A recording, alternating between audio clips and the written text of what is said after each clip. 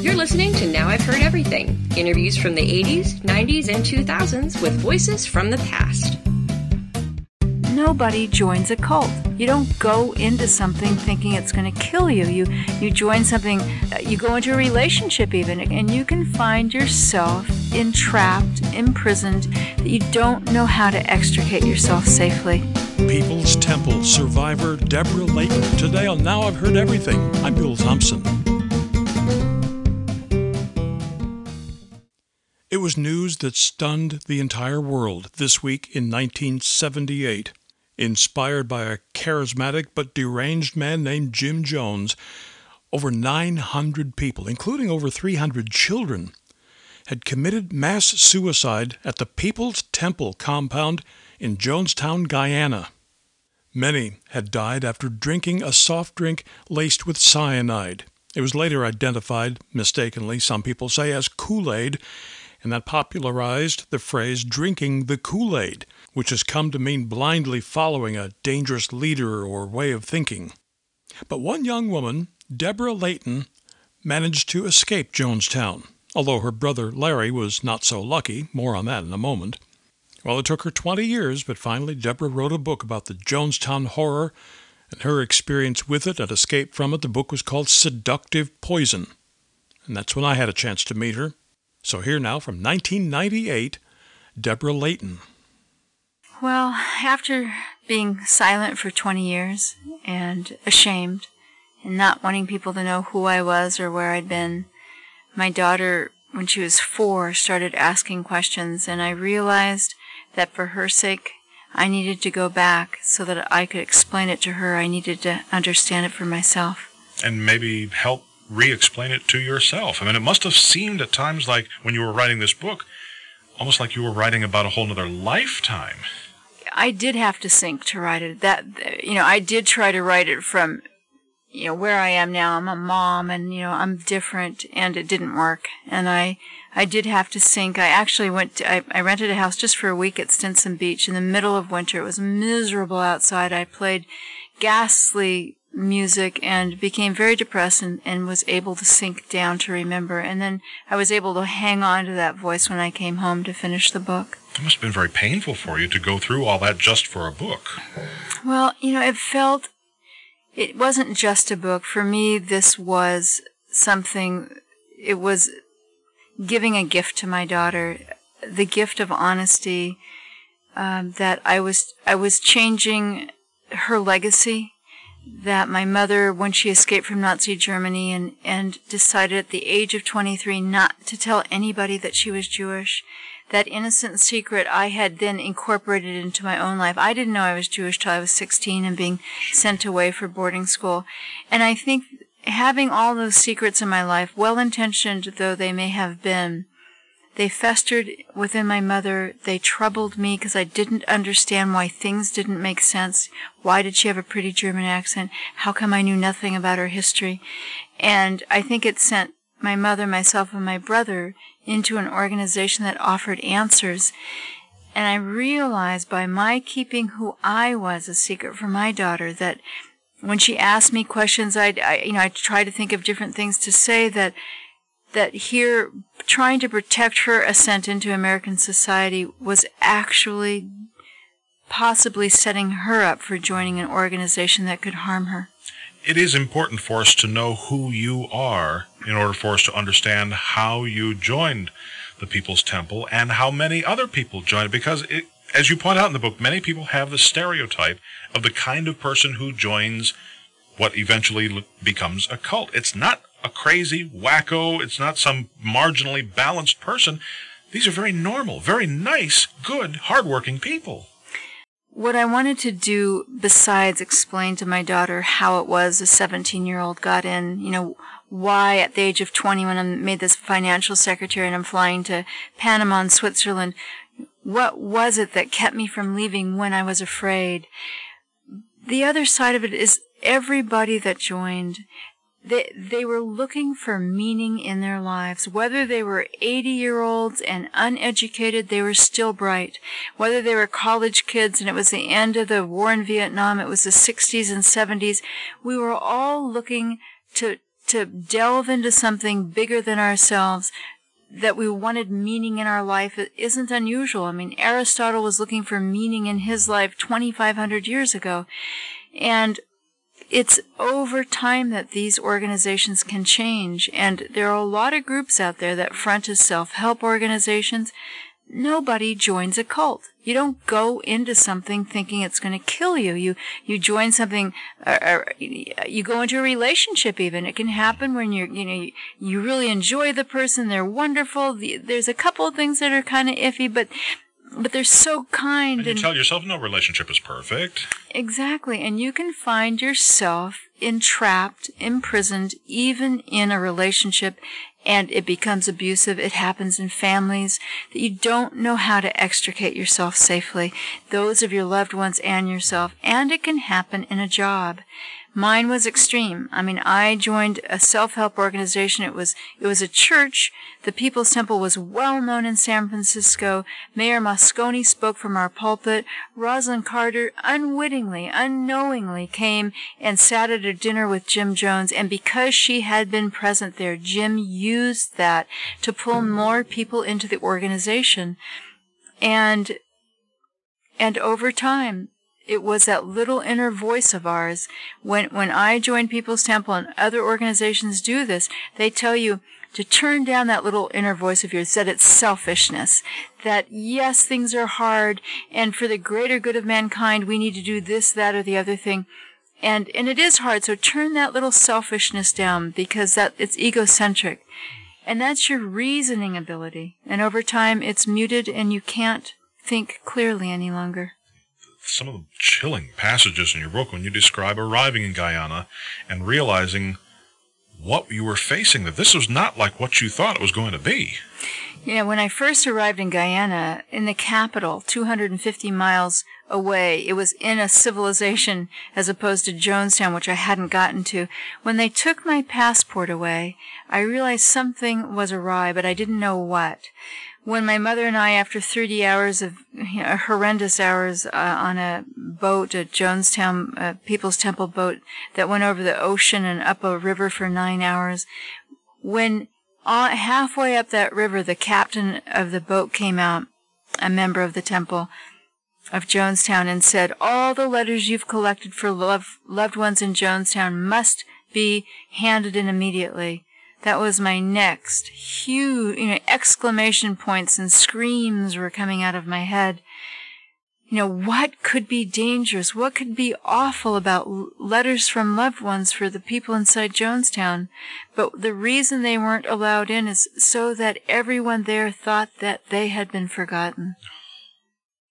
And once we arrived in Jonestown, when my mother and myself and other people who had been flown in while we were in the capital came in with us on this boat ride. When we arrived in Jonestown at 1 a.m, it was an encampment. There were armed guards, what I had imagined and envisioned of beautiful homes and verandas across the countryside. It felt like a military base. There were tents and posts and it wasn't a promised land, not with armed guards. Now, we've all seen the news footage. It didn't look like much of a paradise to me. Yeah, but see, when we were in the United States, photographs and movies came back from Jonestown, and they were beautiful. Maybe the same house was filmed many times, I don't know, but I envisioned it that I'd have a house with my mother or next to her, that I'd be sitting on my veranda in the evening, that my boyfriend from boarding school in England, whom I had Jim arranged a marriage so he wouldn't be sent back to England, that I'd see him there. All these dreams that every single person had going in there, they were extinguished. Now, what prevents a person at that point from saying, excuse me, guys, I've gotten in over my heads. I think I'm just going to take the next plane back. I wish it could have been so easy. Yeah, well, see, that's the thing. The public perception is, why didn't you just, Well, Well, once you got down there, Jim didn't want anyone to leave. Once you saw that encampment and the armed guards, you couldn't leave, because if you did, you could tell somebody that it isn't the promised land. You could go to the authorities and say, people are being held against their will there. Yes, every single one of us went there with our eyes open, but we were lied to. We were deceived, and once in Jonestown, everyone was made a captive. Now, eventually, though, you did make it out, and you did give a warning. You told people what was coming. You warned us of a mass suicide that was coming. Didn't anybody listen to you? No, yes and no. It was when I escaped, I didn't escape from the interior. From inside Jonestown, there was no escape. Not with the bars, the jungle imprisoned us. The guards with the guns, they weren't bad kids. They were being told that they were protecting us from the evil mercenaries in the jungle who were trying to come in and kill us. We were so indoctrinated. It's like the country of China under the Cultural Revolution in Mao.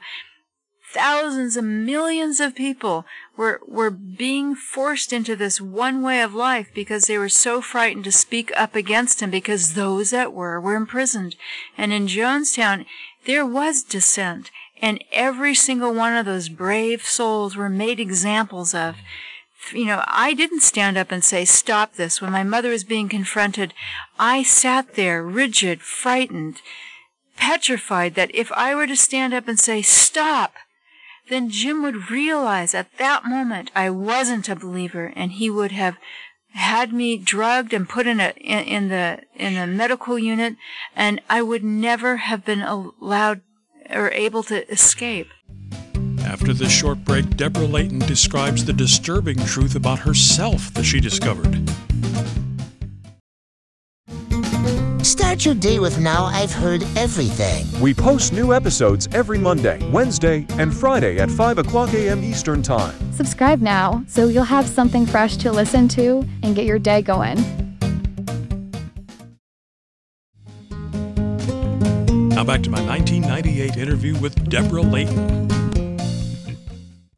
That's, I think, what haunts me now. The dark side of each of us that so few of us have ever had to know that is there. That the only way you'll ever know that you have that is if you go into a concentration camp. It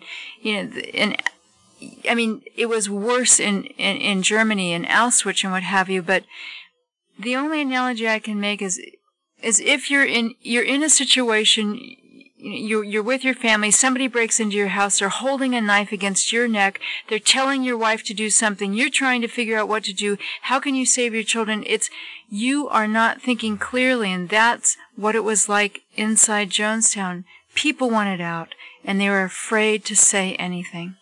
I now know what my dark side is, when I will speak up, when I won't. My book actually starts with a quote from Viktor Frankl from his book, Man's Search for Meaning. We who have come back, by the aid of many lucky chances or miracles, whatever one may choose to call them, we know the best of us did not return. And just meaning that the kind, the sweet, the innocent, those that stood up and said, stop, they were injured, they were killed, they were imprisoned. And those of us, myself, who were able to hold on to that little bit of deceit, we were the ones who could make it back. Have you had to deal with survivor's guilt? Yeah, I do. And I think I feel it a lot that my brother, Larry Layton, is the one who's imprisoned for the madness of all of us. Momentary insanity by all of us, unwitting pawns in Jim's master game against us, that he's being held in prison under a life sentence, and that I'm on the outside when I was just as guilty as he. If you had been there that day, it could just as well have been the gun in your hand as his. Well, and where people are confused is Larry did not kill a single person at the airstrip. It was the kids on the flatbed truck that came in after Larry went to the airstrip, and they were the ones that killed Leo Ryan and the reporters and the news and the cameramen. Larry was there, and he did have a gun. He did injure 2 people, and they begged for leniency. They were witnesses for the prosecution, and they wrote letters to the judge begging for leniency, that Larry should not be held accountable for the insanity of that moment. And the judge, too, presided over both of Larry's trials. The first one, 11-1 for acquittal, and the second one, he was convicted, and 4 of the jurors wrote begging for leniency, that had I been there, had I been in Jonestown, had I not been able to escape, I would have been on that flatbed truck with the kids, because it's hard to understand from here, but from their vantage point, from our skewed world of living inside a labor camp under fear, and only Jim telling us what was happening in the outside world, they believed that the people coming in were going to kill their families, and they thought that they're being heroic by going out there and stopping it. And it's impossible to understand. You know, the young men who were in Vietnam, as frightening as it was, they've come back too haunted, that they were afraid, that they shot at children because they were told that they might be carrying bombs, that they were innocent babies. They couldn't have known that. And that's exactly the mind, that is how each person in Jonestown felt. Now, you actually went back to Jonestown over the summer. I went back with a film crew, and it was amazing. As we flew in, it was interesting because in the plane from hundreds of feet above, I was able to look down upon this unending jungle that we flew for over an hour. And as I saw that river that we came up, that took us 9 hours, and it went 4 miles one way and then switched back another 5 miles another way, I realized from up there with clarity and hindsight that it was evil that Jim chose this place. It was so inhospitable. When we got into Jonestown, my mother died in Jonestown. She died 10 days before everyone else of lung cancer, and it was Larry with her the entire time. I mean, well, you go into shock, I think, when you lose a family member. He was with her the whole time. Jim had taken all my mother's pain medication when I was there. That she, that lung cancer goes into your brain, that she was in extreme pain. So when they asked me to come with them, this film crew, I went down there armored with pictures of my daughter and my brother, and because my mother died 10 days before everyone else, she was buried there.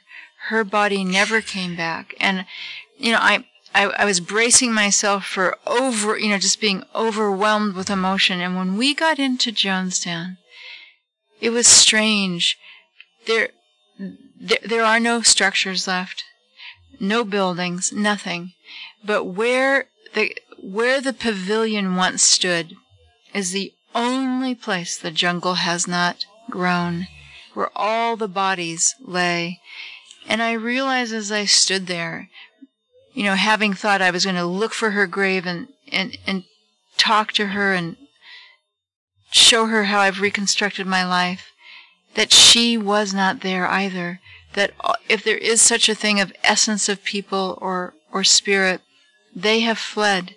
They are not there. They went back to where the places they loved. And in a way, it was a relief to me that I didn't have to leave my photographs or my piece of my daughter's little nani blanket that she used to suck her thumb with. So many of us, parents of teenagers, we worry about every little thing that they get into. I mean, are there warning signs? Should we be concerned? I think the warnings, there's a couple things. One, never, ever cut off ties to your kids. My father, no matter what, even when I said, oh, Jim said this and Jim said this, he would say, that's fine, honey, but did you research it? Is that anything you thought of on your own? But he never cut ties from me. Whenever I spoke to him on the phone in the United States or visited him, which was only very occasionally because we weren't allowed to see family members, he always told me he loved me. And I think where you need to be worried is when you go into an organization and they tell you theirs is the only right way, and the family members and the friends you've had before them aren't like we are, and they're not a good idea to stay. It's not a good idea to stay in touch with them. When your leader is the only one who's right, when he is the only one enlightened, and you shouldn't question him, when you're going outside of yourself to find all your answers, that's when you need to be worried.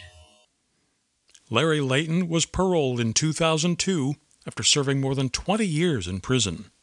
Now, you can get a copy of Seductive Poison by Deborah Layton by clicking on the link in our show notes or by going to our website, heardeverything.com. We may earn an Amazon commission if you make a purchase. And while you're at heardeverything.com, don't miss my 1988 interview with someone else who had to deal with a very charismatic and dangerous man, her own father. John Walker Jr. was the leader of the Walker family spy ring, so we'll revisit my 1988 interview with Laura Walker. I think that most people believe that my dad was just sort of a mousy kind of guy who thought he was a James Bond, and he was extremely intelligent, and he could pull off the James Bond because he just seemed to have that ability. He was a pretty evil man. And my 1992 conversation with Ted Bundy's last lawyer, Polly Nelson. It's easy to show compassion for people that are deserving, but true compassion is shown when the subject is undeserving. And Ted seemed the least deserving of all. And of course, we post new episodes of Now I've Heard Everything every Monday, Wednesday, and Friday. And you can find us anywhere you listen to podcasts. And thank you so much for listening. Next time on Now I've Heard Everything, with the upcoming 60th anniversary of one of the most tragic days in American history, the assassination of John F. Kennedy in Dallas, Texas. My 1993 interview with historian and author Gerald Posner. These doubts and questions raised become facts. They get repeated so many times. Could Oswald have had the time to fire the 3 shots? And later that becomes he didn't have enough time, and then it becomes no marksman in the world could have fired the shots that Oswald fired in the necessary time, and he wasn't a good marksman, and the rifle was terrible, and they become ingrained as part of our consciousness. That's next time on Now I've Heard Everything. I'm Bill Thompson.